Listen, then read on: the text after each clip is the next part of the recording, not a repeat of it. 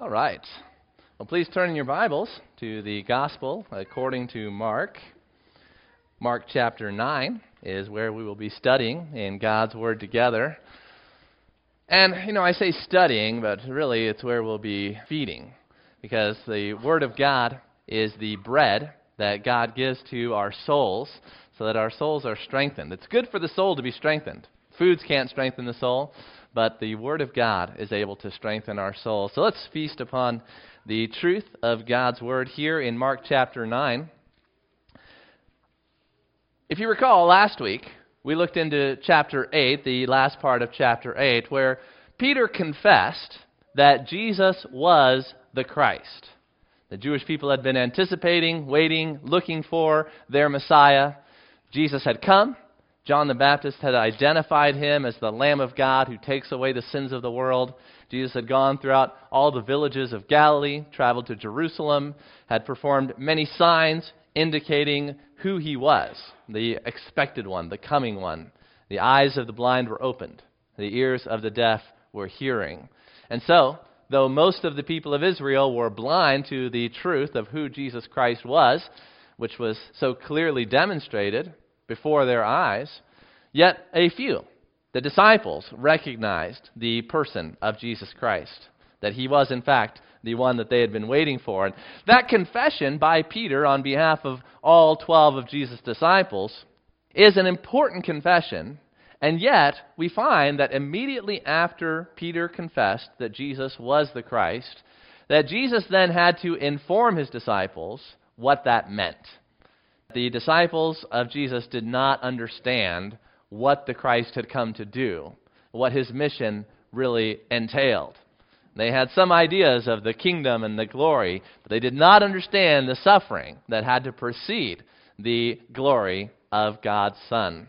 So, in chapter 8, verse 31, Jesus began to teach them that the Son of Man must suffer many things and be rejected by the elders and the chief priests and the scribes and be killed, and after 3 days, rise again.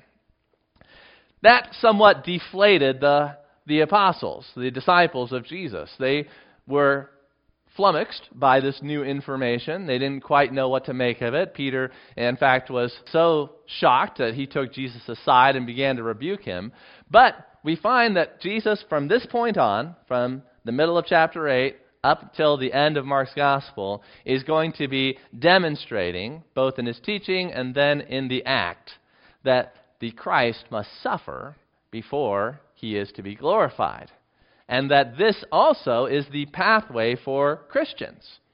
That to become a Christian means that you are signing up for a path of suffering like the Lord Jesus Christ. A path of service to God that the world will not understand or appreciate, and that through this suffering service to the world around us, we also will then be glorified in the resurrection, sharing in Christ's glory.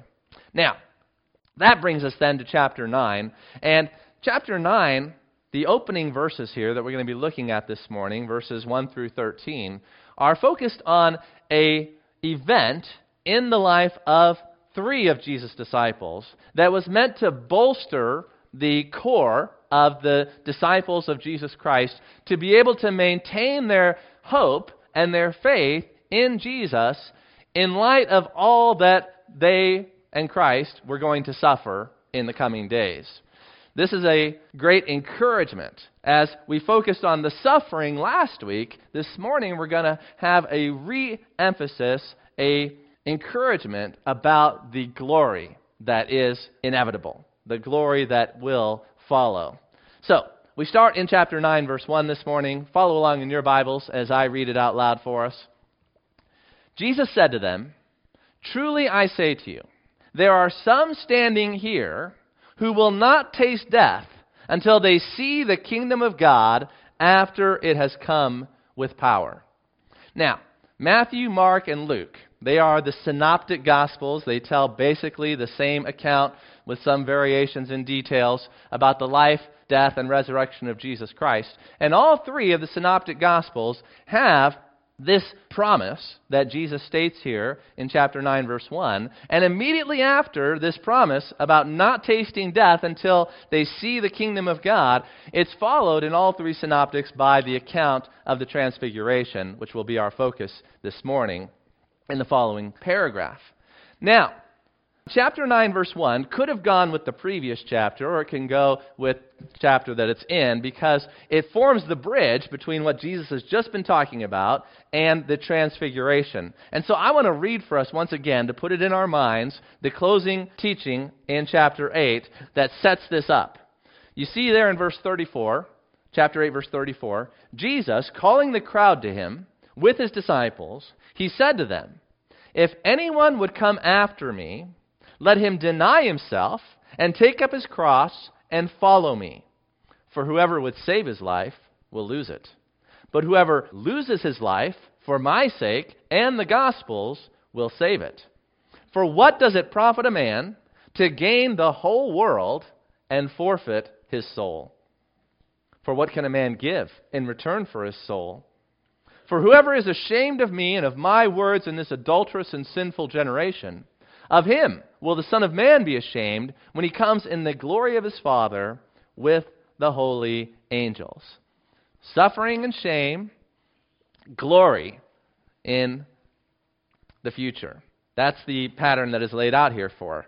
Now, having said that they have to be willing to suffer with him in the present time, he gives them the encouragement in chapter 9, verse 1, that there are some standing here who will not taste death until they see the kingdom of God after it has come with power. So Jesus' statement here is meant to encourage the heart of the disciples in light of the suffering that he has just predicted and that they are going to see. And so, the question arises, what exactly is the event that Jesus is talking about in chapter 9, verse 1? When is it that some of those who were standing with Jesus when he was saying these things, when did they see the kingdom of God after it has come with power? That is a perplexing question.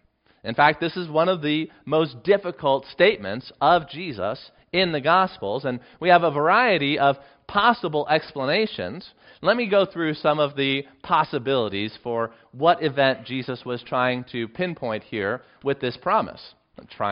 What event did he have in mind? He doesn't try, he does. So, the first one is the transfiguration. As I said, chapter 9, verse 1, this promise, is also in Matthew and Luke. And each one of them follow up this promise with the account of the transfiguration. Many Bible teachers, probably the majority of the church fathers and probably the majority position among those who teach God's word in faith and in truth, believe that what Jesus was talking about was the transfiguration. That in the transfiguration, some of his disciples, namely Peter, James, and John, as we'll see in verse 2, were given this gift from God to see the manifestation of the kingdom of God with power in the glory of Jesus Christ. And so let's read the transfiguration passage here so you can see how this could be what Jesus is talking about seeing the kingdom of God after it has come with power. It says this in the following verses. After 6 days, Jesus took with him Peter and James and John and led them up a high mountain by themselves. And he was transfigured before them, and his clothes became radiant, intensely white, as no one on earth could bleach them. And there appeared to them Elijah with Moses, and they were talking with Jesus. And Peter said to Jesus, "Rabbi, it's good that we are here. Let us make 3 tents, one for you and one for Moses and one for Elijah." For he did not know what to say, for they were terrified. And a cloud overshadowed them, and a voice came out of the cloud, "This is my beloved Son, listen to him." Suddenly, looking around, they no longer saw anyone with them, but Jesus only.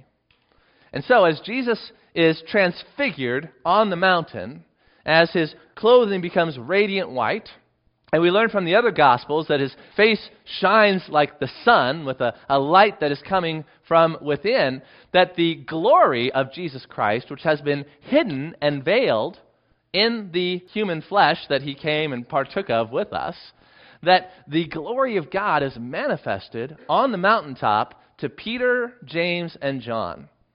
Not only is Jesus transfigured, but also Moses and Elijah come and hold discourse with him there on the mountain. And so, with Christ being glorified, and with Moses and Elijah being there with the disciples, this is a foretaste, this is a preview of the coming glory of God's kingdom when Christ returns in power. Now, the preview is not exactly the same thing as the event itself. So whether or not you think that this is a full fulfillment of Jesus' promise that there are some standing here who will not taste death until they see the kingdom of God after it has come with power, well, it's at least closely connected, and it's at least a preview of what he was talking about in chapter 9, verse 1. There's definitely a strong connection between the promise in 9:1 and the transfiguration in verses 2 and following. But there are a couple of questions that still arise for those who want to be honest with the Scripture and do justice to what the Word of God says. Notice that Mark says it's after 6 days Jesus took with him these three and led them up onto the high mountain. Now, 6 days is the only place in the Gospel of Mark where we have such a specific indicator of time in between the previous event and the next event. And so, because Mark and Matthew and Luke all give very precise date as to when this happened after he'd made the promise, that's also connecting these things closely together. However, there's still these two questions, and it has to do with the 6 days. If I said to my children, don't worry, we're going to get to Disneyland, you're not going to die before we get to Disneyland, because they really want to go.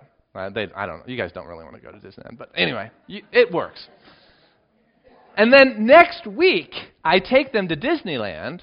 What's kind of a strange way for me to tell them that something is going to happen, they're not going to miss out on it, to say, well, before you die, we're going to do it, and then next week we're doing it. It just doesn't quite fit as well as one would expect. It seems like a strange way to make a promise and then fulfill that promise. And then secondly, the question is does seeing this preview of the kingdom count as seeing the kingdom of God after it has come with power? Some people will say yes, some people will say no, and so there are other views besides the main one, the one that seems most obvious, as to what exactly Jesus was referring to in chapter 9, verse 1. One view that is common among some Bible teachers is that Jesus is talking about the establishment of the kingdom of God through the resurrection and ascension of Jesus Christ. That here we're probably less than a year away from the crucifixion of Jesus Christ, his resurrection, and his return to glory.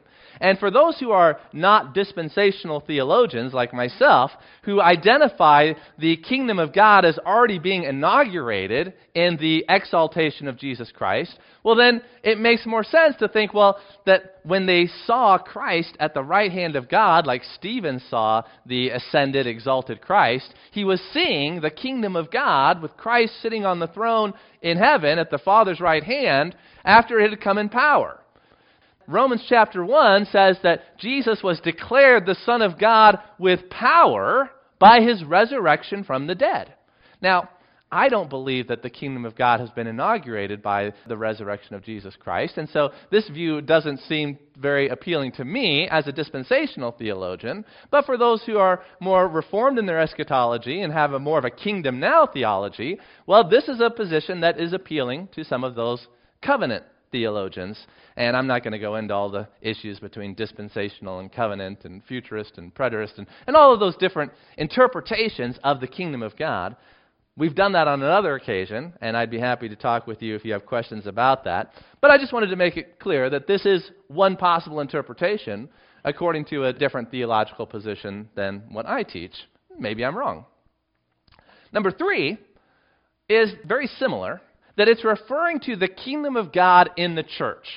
not so much the exaltation and enthronement of Christ in heaven, but that the church is the kingdom of God, and that through Pentecost and the receiving of the Holy Spirit and the growth of the church, that the kingdom of God has been established with power in this manner, and that these men lived to see that in the first century.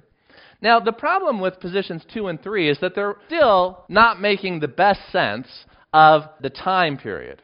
Jesus says there are some standing here who will not taste death until they see the kingdom of God after it has come with power. But all of them, except for Judas, lived to see the resurrection and ascension, and all of them, except for Judas, lived to see Pentecost and the growth of the church. And so to say some for an event that was just a year away doesn't also seem to do full justice to the time scale that you would get the impression from Jesus' words. Now, maybe Jesus was being ambiguous in the time scale for his own reasons, and maybe that's not a derailing of these could still be the right interpretations. But there are other views that tend to make more sense of the time scale that Jesus is seemingly referring to in chapter 9, verse 1. So let's look at the fourth view. The destruction of Jerusalem began with the siege of Jerusalem in 66 AD, and it culminated in the destruction of the temple, the burning of the city by the Romans in 70 AD. Now, the destruction of Jerusalem is held by, again, some non-dispensational covenant theologians to be a fulfillment, perhaps, maybe a partial fulfillment or an initial fulfillment, some kind of fulfillment of this promise of the coming of the kingdom of God with power. Because some Christians will say that when God allowed the Romans in his providence to destroy Jerusalem, that it was an act of Jesus' kingly authority, his exalted power, to bring judgment, as he had promised and predicted, upon his disobedient and unbelieving people. And so, if you see the destruction of Jerusalem as an act of the kingdom of God coming with power in judgment, well, perhaps this is what Jesus was referring to. Now, the time scale here fits better because the destruction of Jerusalem is almost 40 years after Jesus made this statement. And so 40 years is about the time period that you would think somebody would be saying, some of you are still going to be alive when this happens. If I said today, there's some people here who are still going to be alive when the Constitution is done away with in America. Now, if it happened next week, that wouldn't seem like a very, interesting proposition. But if it's 40 years from now, then that makes a little bit more sense of some of you are still going to be alive when this thing happens. So this position, number 4, has the benefit of fitting the time scale better. But again, it's not a very dispensational view of the kingdom of God, and it's got its own problems as well. So let me talk about number 5. The fifth possibility for chapter 9, verse 1 in Mark's Gospel is that this is referring to John the Apostle seeing the kingdom of God after it had come in power in the visions that he received while he was in exile on the island of Patmos. John lived to be the oldest of the apostles, and in his elderly years, when he was probably in his 80s or 90s, God gave him the book of Revelation to give to the church. And the way that the book of Revelation ends is with a vision of the kingdom of God after it has come with power. And John repeatedly emphasizes in the book of Revelation, this is what I saw. I saw it. And so that could be the fulfillment of some standing there, not tasting death, until they see the kingdom of God after it has come with power. Now, none of these are perfectly satisfying explanations. Perhaps you will find the arguments for the Transfiguration to be the most compelling. It's the position of the MacArthur Study Bible, the English Standard Study Bible. Many of the church fathers and many of the commentators that you would read hold that position. Not too many people I could find that were discussing this one, except for people online. I found just comments on message boards and Q&A forums and things like that where some people were just putting forth this idea of John's vision on Patmos. And you know what? I kind of like to go with the people sometimes. And so even though this is not an academic position I found in any of the commentaries, it's one that I think holds some merit, and I kind of am partial to myself. whatever of these five things, or maybe there's even a sixth or seventh one that we don't know about yet, but whatever Jesus had in mind when he made the prediction in chapter 9, verse 1, it was meant to bolster the disciples about the inevitability of the coming of Christ's glorious kingdom, and that they would see it. That they would see it. And that's still where we are today. That we need this encouragement that Christ is coming and that we are going to see the kingdom of God. And that's going to keep us going through the difficulties of being a Christian. So let's take a closer look then at verses 2 through 8 about the event itself here. Quite possibly the fulfillment of the prophecy in chapter 9, verse 1. And even if it's just a preview, it is a glorious preview, and it is strong encouragement for us to recognize the coming glory and to think about the coming glory of Jesus Christ in his kingdom. Now, it mentions there that he takes three of his disciples, Peter, James, and John. These are the inner circle. They go up by themselves on a high mountain. Mark doesn't tell us which mountain it was that they went to. It's not of utmost importance that we know which mountain he went to, but because it's interesting and I like geography, let me point out that we had left Jesus here in Caesarea Philippi. That's where he was when Peter confessed that Jesus was the Christ. He was in that region. And that the closest mountain that would be a likely candidate for an exceedingly high mountain in that area is here, Mount Hermon. And that would be a most likely spot for where the disciples went after 6 days to see Christ transfigured before them. Now, there's a traditional site that is further south that if you go to the Holy Land today, they might take you to Mount Tabor and say that this is the Mount of Transfiguration. However, it's quite a journey from Caesarea Philippi to Mount Tabor. If you're going to make that in 6 days, you're moving at a good pace. It's not impossible, but it's a long ways to go in 6 days, and it doesn't seem to necessarily fit the flow of Jesus' movements as we have described here in the Gospels. And so that's why most people think we're talking about Mount Hermon. There's another mountain that's been put forward as a possibility. We don't know for sure. The point is, they're up on a high mountain, and many interesting things happen in the Bible on mountaintops. We read about one of them in our scripture reading today in Exodus chapter 24. And so, as he takes these three with him by himself up on top of the mountain, they have a time of prayer, and we're told in the other accounts that the disciples are sleepy, but then all of a sudden they're wide awake because they see that Christ has changed. They see that he has been transfigured before them. The word there for transfigure is the word we get the Greek into our English as metamorphosis. So it's a change in the appearance, a change in the form of the person. And so Jesus is changed with this radiant light coming from his clothing and from his face. His face shone like the sun, as it says in Matthew chapter 17, verse 2. And not only is Jesus transfigured, but also we have a miracle, an appearance suddenly of Elijah with Moses. Now, Moses lived and died 1,400 years before Jesus. Elijah, he lived and died a good 800 or more years before Jesus. And so to have Moses and Elijah there speaking with Jesus, a rather mundane question that some people have asked is, well, how did they know it was Moses and Elijah? Did they have name tags on, or, what was it? And Elijah had a very distinctive dress and look that is described in the Old Testament. So I think if you see a supernatural appearance of a person, you might be able to figure out which one Elijah was. But perhaps it was just from their conversation, or perhaps that Jesus spoke their names as he was talking to them for the benefit of the disciples. But that's, like I said, a rather mundane consideration. Whatever the case, they recognize this as Moses and Elijah talking with Jesus. And of course, the question that you would have as you're reading this is, what were they talking about?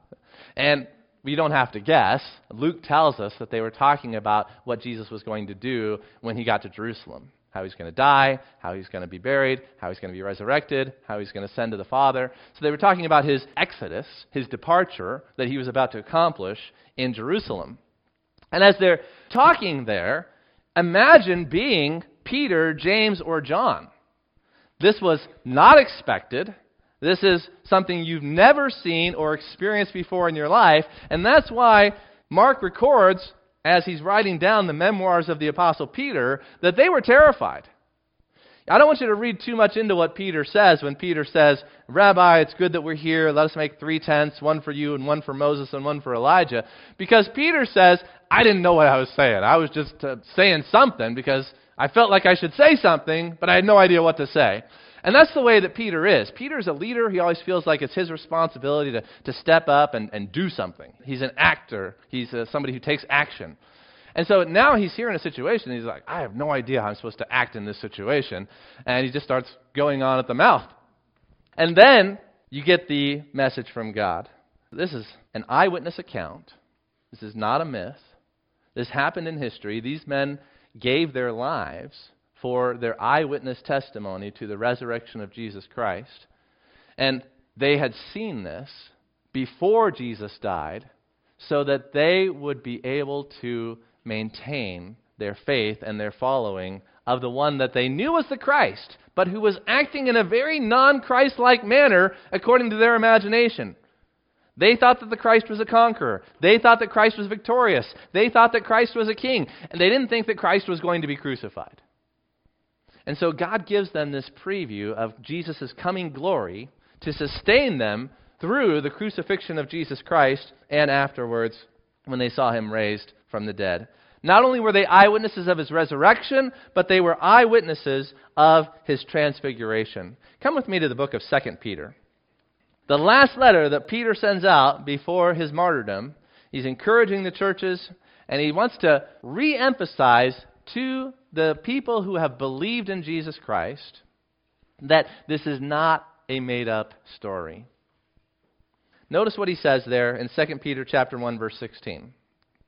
For we did not follow cleverly devised myths when we made known to you the power and coming of our Lord Jesus Christ. Notice the word power. They're going to see the kingdom of God after it has come with power. And here he says, I saw the power and coming of our Lord Jesus Christ. Not just his miracles, but notice what he's going to focus in on here. He says, we were eyewitnesses of his majesty. We've seen the majesty, we've seen the glory of God's Christ. And you might think he's going to be talking then about the resurrection, but that's not what he does. Notice verse 17. For when he received honor and glory from God the Father, and the voice was borne to him by the majestic glory, this is my beloved Son, with whom I am well pleased, we ourselves, Peter, James, and John, just those three, we ourselves heard this very voice born from heaven. For we were with him on the holy mountain. And we have the prophetic word more fully confirmed, to which you will do well to pay attention, as to a lamp shining in a dark place. He says, we've got 2 pillars that we can stand on when it comes to assuring you that Jesus is the Son of God. 1, we were eyewitnesses of his majesty. Not just the resurrection, not just the miracles, but the transfiguration on the mountain. And the voice that we heard with our own ears from God identifying Jesus Christ as his Son. But that's not all we have. Not only do we have miracle after miracle, not only do we have the resurrection, not only do we have the transfiguration, but he says we also have the prophetic word. You're going to see this in Jesus' talk here after the disciples are coming down. He's going to say several times, as it is written. As it is written. And so throughout the Old Testament scriptures, the Hebrew prophets, we have prophecy after prophecy about the coming of Christ. The suffering of Christ, the glory of Christ. It's all there, and you can read it and know for certain you've got something more certain even than an eyewitness record sealed with his own blood of the resurrection and transfiguration of Christ. You've got the prophetic scriptures. That's what our hope is based upon. Not a hearsay, not a hope so, not a wishful thinking or a myth, but on objective eyewitness testimony and objective prophecy. that we can prove. That is a great encouragement to us as God's children. And it gives us power to be able to endure suffering. So come back to Mark chapter 9 here. Peter says, it's good that we're here. Let's build some tents. We can stay here for a while. But then the cloud overshadows them, and the cloud envelops them. And they hear the voice of God the Father coming out of the cloud saying, and so this is probably important, right? You've been up on the mountain. Jesus is transfigured. You've seen Moses and Elijah. You're completely overwhelmed and terrified. The cloud of God's glory envelops you on top of the mountain, and God speaks. And what does he say? This is my beloved Son. Listen to him. If God were to speak from the sky in thunder to us today, this is probably what he would say. Jesus Christ is my Son. Listen to him. Listen to Jesus. That's the message of God the Father. That's what comes to our hearts. And that's what we're here to do. We're here to listen to the words of Jesus Christ. Listen to the words that he gave through his apostles.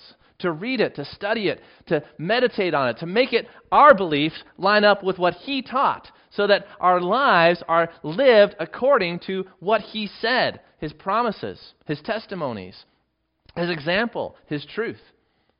We are here to listen to him. That's what we are here to do. The most important thing you can do is identify who Jesus Christ is and listen to him. I'd like you to think about what the Gospel of John says in its conclusion.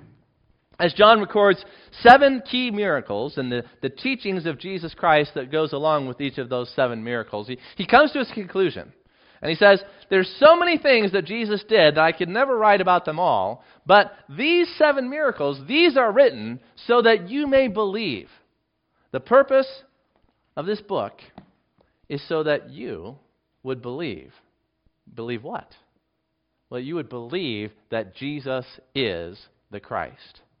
You would believe that Jesus is the Son of God.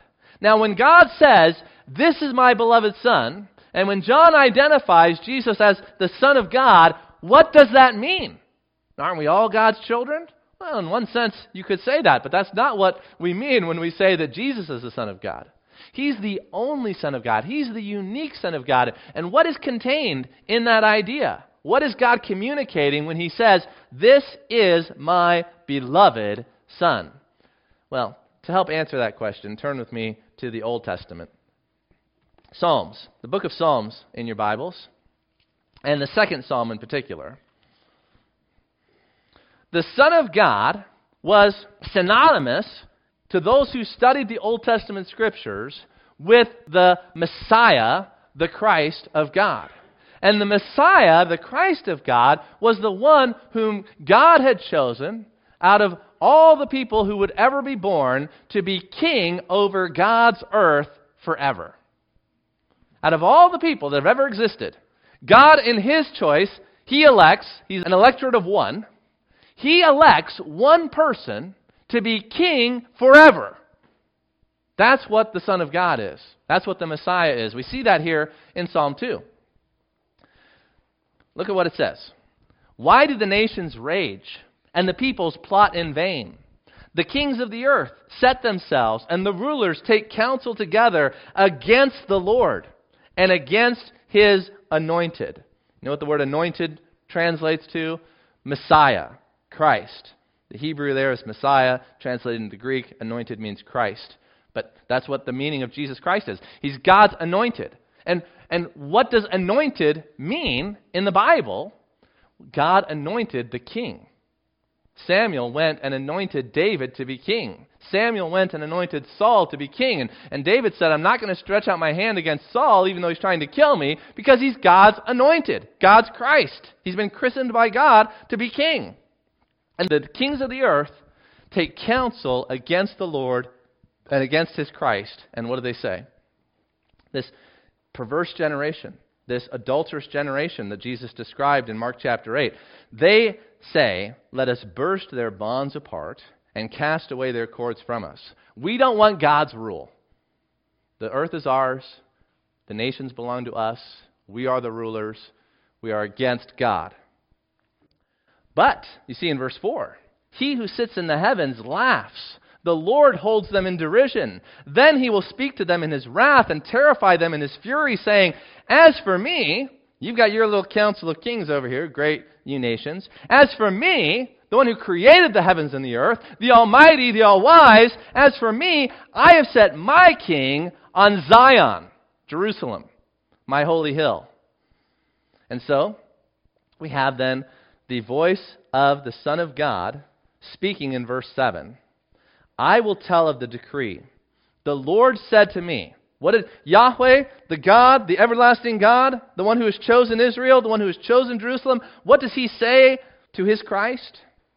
You are my son. Today I have begotten you.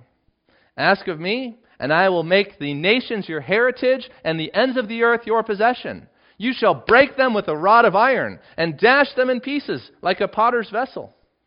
So God gives the rule of the earth to his Son, the Messiah, the Anointed One, to be king over all the nations. Now, that's what the Jews were expecting. Peter says to Jesus, you are the Christ. You're God's Anointed One.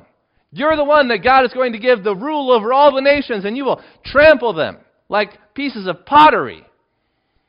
Woo! It's going to be great. And Jesus says, no, well, yes, but first, I'm going to die. And they're like, does not compute. You can't die and be king over the earth. Doesn't work that way.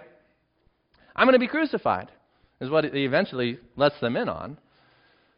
Instead of destroying the Romans are going to destroy me. What? Have you read Psalm 2, Lord? You shall break them, they're not going to break you. This is the secret that they didn't understand.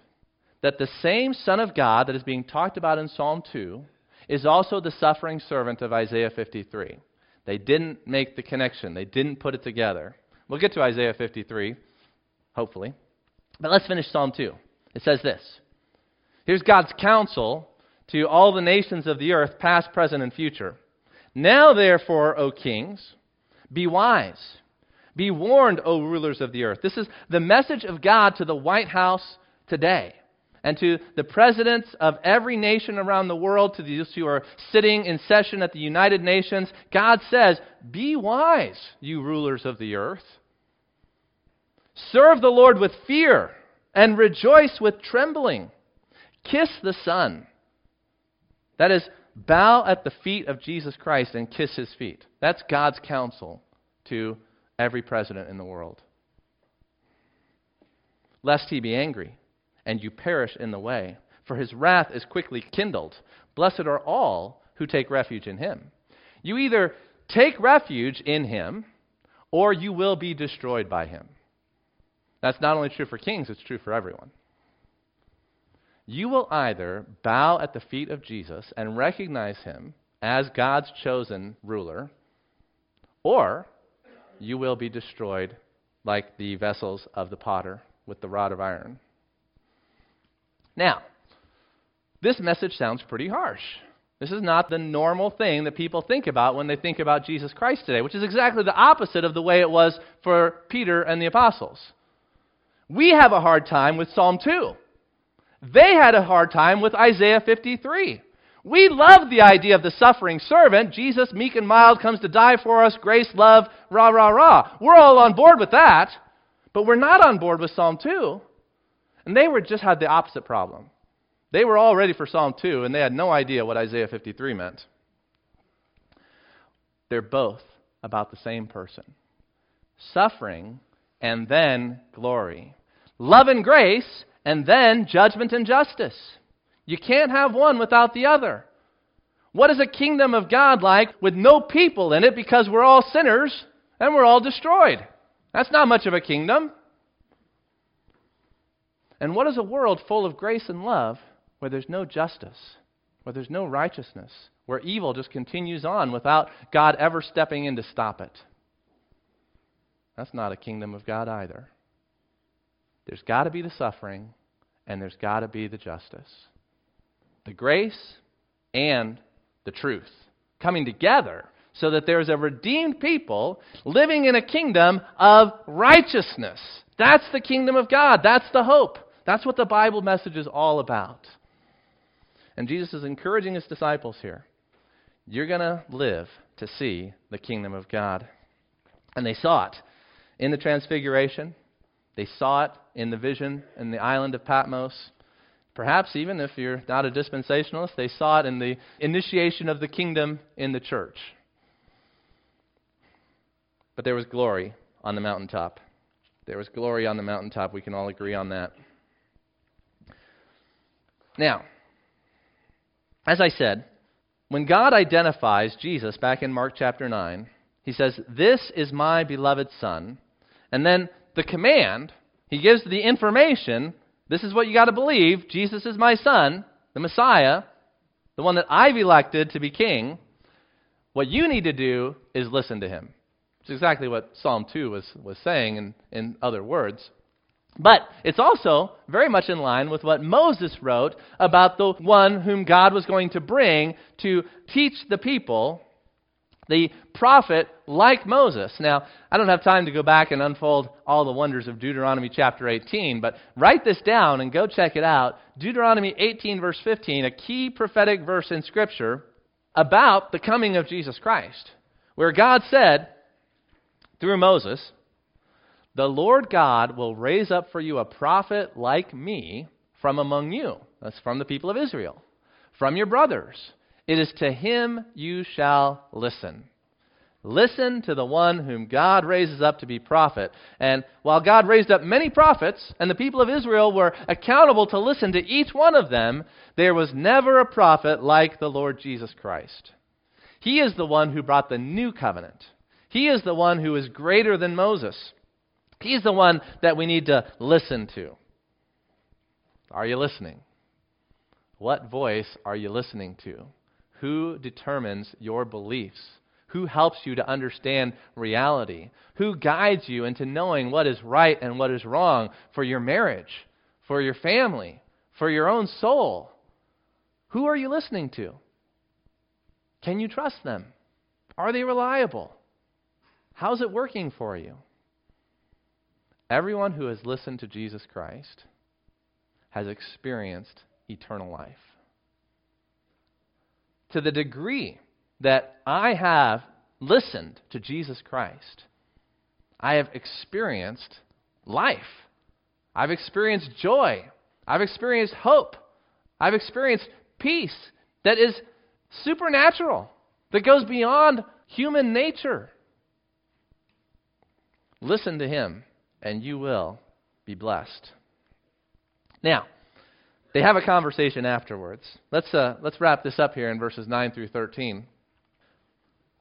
They've been on the mountaintop. They've been terrified. They've been overwhelmed. They've had an experience that they will never forget, and one that they're probably very eager to tell other people about. And as you would come to expect from reading Mark's gospel, they're not allowed to tell anyone. All right, let's see what Jesus says. Verse 9. As they were coming down the mountain, he charged them to tell no one what they had seen until, there's a key word, until the Son of Man had risen from the dead. So they kept the matter to themselves, questioning what this rising from the dead might mean. Let's stop there for a moment. This must have been a supernatural grace from God to give them the self-control to not talk about this. Can you imagine having this experience and not telling anyone about it? Hey, glad you guys are back. How'd it go? Good. They kept the matter to themselves, but they were perplexed by what Jesus meant when he said that the Son of Man would have to rise from the dead. They'd heard Jesus say he was going to die, and that did not compute. And so they were not even near understanding what he meant when he said being raised from the dead. They knew that he said he was going to die, but they couldn't make sense of how he could be the Messiah and how he was going to die. And so they're far afield from even approaching an understanding of the coming resurrection of Christ. And it's not until after Christ is raised that they understand these things. And it's after Christ is raised that they're able to tell everyone what they saw.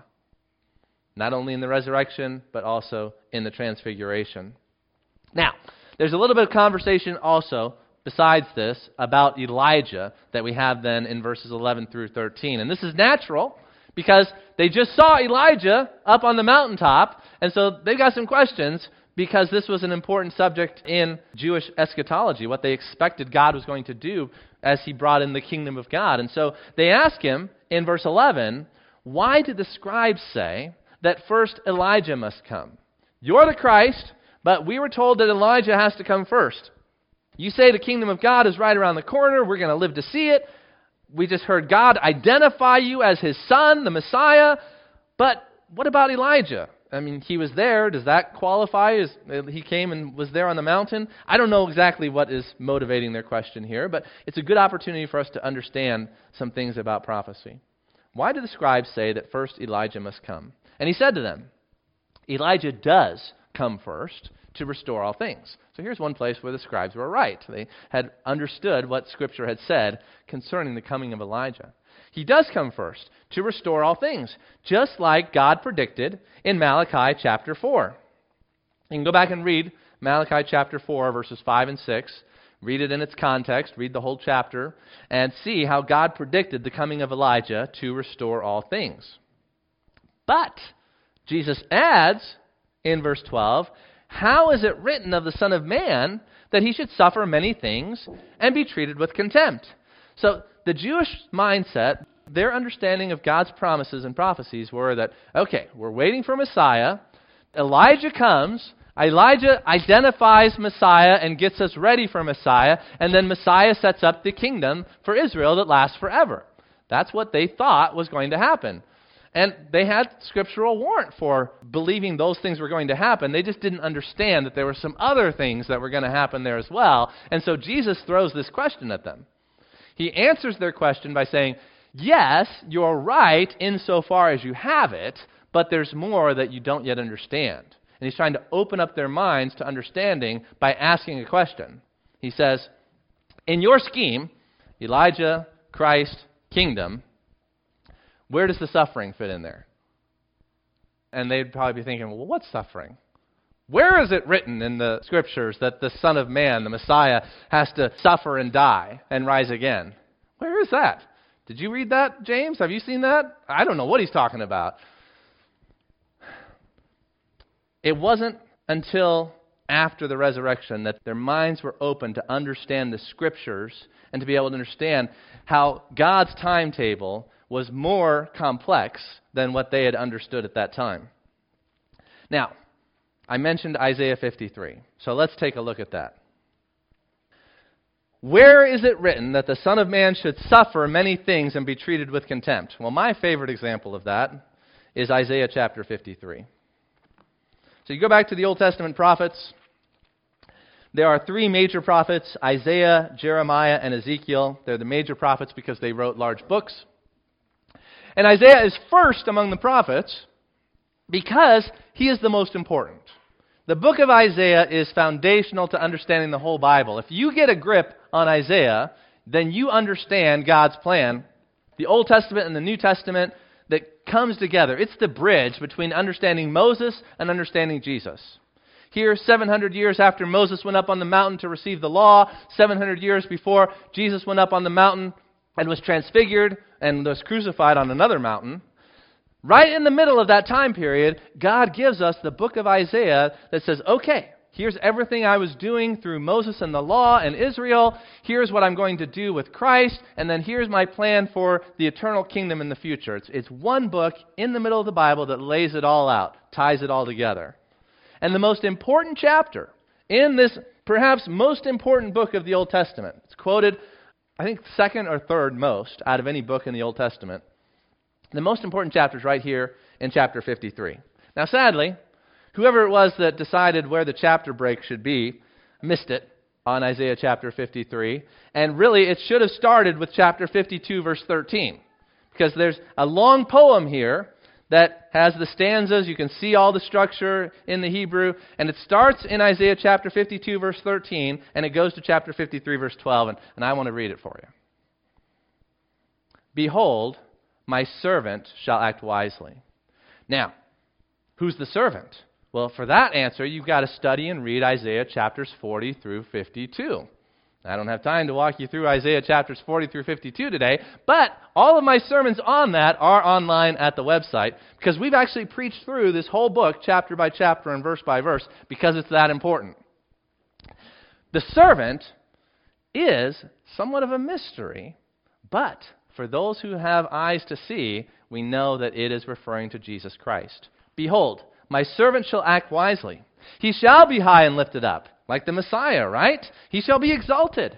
As many were astonished at you, speaking to the people of Israel, his appearance was so marred beyond human semblance, and his form beyond that of the children of mankind. So we've got the exaltation in verse 13, but then we've got this marring, this physical humiliation in verse 14.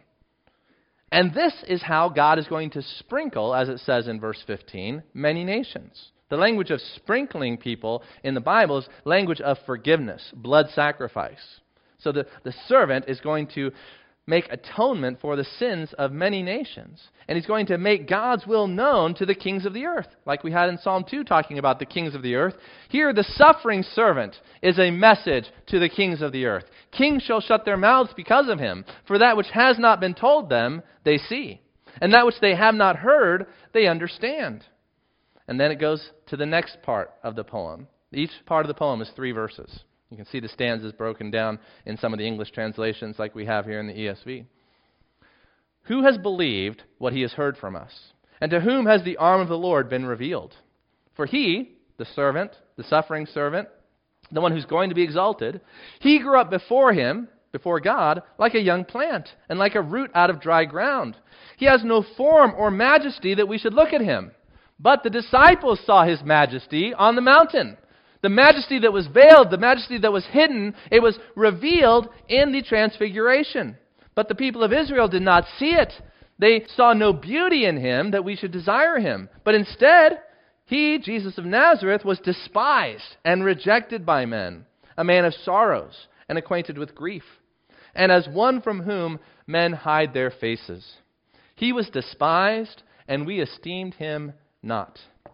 Very contrary to what the Jewish people expected from the Messiah. That's why they didn't identify this as the Messiah. But Jesus said, it was written that the Son of Man has to suffer many things. And the reason why the Son of Man had to suffer so many things is there in verses 4 through 6. Not only does the prophet tell us that he's going to suffer before he's exalted, but he tells us exactly why he is going to suffer. Surely he has borne our griefs and carried our sorrows.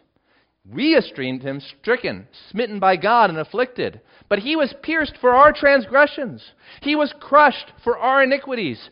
Upon him was the chastisement that brought us peace. And with his wounds we are healed. All we, like sheep, have gone astray. Speaking of the people of Israel, but they're an example to all of us as sinners.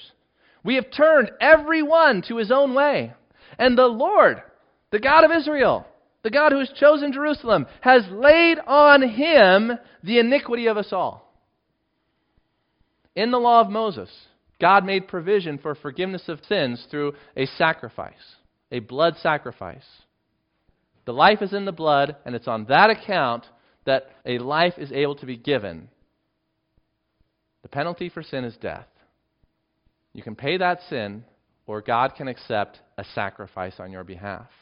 But as the Scripture says, the blood of bulls and goats could never really take away sin. This was God teaching a principle, showing us the pathway to forgiveness and the pathway to redemption, that God was going to provide the lamb. That in the blood of Jesus Christ, there could be forgiveness of sins. We have our iniquity laid on him, and that's why Christ suffered. That's why he died. because of your lies, because of your disobedience, because of your covetousness, because of your envy. That's why Christ died. He was dying as the Son of God, as God in the flesh, bearing in himself the sins that we had committed. Without the suffering servant, there is no kingly glory. A king over an earth devoid of people because they're all in hell is not much of a kingdom. And God, wanting to redeem the earth, God wanting to redeem us, first sent his Son to make the way on the cross so that sinners can be reconciled to God, restored to God, and prepared for the kingdom and the glory that is to follow. But God is going to test you to see, do you believe? Are you willing to suffer with Jesus Christ now in order to be glorified with him then? Because salvation is by faith. And if you believe that Jesus is the Christ, if you believe that he died in the will of God and that God has raised him from the dead, if you believe that Jesus Christ is alive today and is at the right hand of God, and if you believe that he is coming back, then you will suffer anything with him and for him, out of love, out of hope, out of expectation, out of joy. Not only love for God, but love for man. And our souls are redeemed by Jesus Christ. And it continues. Verse 7. He was oppressed and he was afflicted, yet he opened not his mouth. Like a lamb that is led to the slaughter, and like a sheep that before its shearers is silent, so he opened not his mouth. By oppression and judgment he was taken away. And as for his generation, the Jews who were alive when Jesus Christ suffered and died, who considered that he was cut off out of the land of the living, stricken for the transgression of my people? Even his own disciples didn't understand what was happening when Jesus died. He told them, but it didn't compute. Not only does the Scripture here predict the sufferings of Christ, it tells us why Jesus Christ was going to suffer, and it tells us the response of the people. Prophecy on top of prophecy on top of prophecy. They made his grave with the wicked and with a rich man in his death. How is he going to be exalted? How is he going to be lifted up when he's in the grave? He had done no violence. There was no deceit in his mouth. Yet it was the will of the Lord to crush him. He, the Lord, has put him to grief. When his soul makes an offering for guilt, he shall see his offspring. He shall prolong his days. The will of the Lord shall prosper in his hand. He died, and yet he's prolonging his days. How does that work? It's here. Show it to your Jewish friends. Show it to the secular humanist. Show it to the atheist and say, it's here. God told us Jesus was coming. He told us what he was going to do. He told us how he was going to die. He told us how the Jewish people were going to respond to that death. He told us why God was going to do all this, and he told us that Jesus was going to rise from the dead. It's in black and white on the paper for anyone who wants the truth. It's here. We have the prophetic word, more sure than the eyewitness testimony of godly men who gave their lives, saying, we saw Jesus Christ rise from the dead. Therefore, the poem ends in verse 12, I will divide him a portion with the many. He shall divide the spoil with the strong, because he poured out his soul to death. He died, and yet God is rewarding him and exalting him. He was numbered with the transgressor, yet he bore the sin of many and makes intercession. He's alive, and he's making intercession for the transgressors today. The prophetic word is quite remarkable, and that's just one of many passages in the Old Testament that Jesus opened the eyes of his disciples to understand after his resurrection. And so, come back to Mark chapter 9. We'll finish this quickly. He asked them the question, how is it written that the Son of Man should suffer many things and be treated with contempt? If you think Elijah, Messiah, kingdom, where's Isaiah 53 in that plan? He says in verse 13, I tell you that Elijah has come, and they did to him whatever they pleased, as it is written of him. It's written, it's written. Who is the Elijah who did come? Well, that was John the Baptist. As the angel announced before his birth, He will come in the spirit and power of Elijah. And when they did to him whatever they pleased, well, that was King Herod and his wicked wife Herodias cutting off the head of John the Baptist with their capricious and arbitrary power. The kings of the earth putting to death God's messengers. The kings of the earth rejecting Jesus Christ and crucifying him. They're not listening to Psalm 2. They're not paying attention to Isaiah 53. God's arms are open wide. He is willing to forgive every single individual in the world today. All he asks you to do is repent of your sin and believe in the Lord Jesus Christ. He paid the price. He just says, open up your hands and receive it.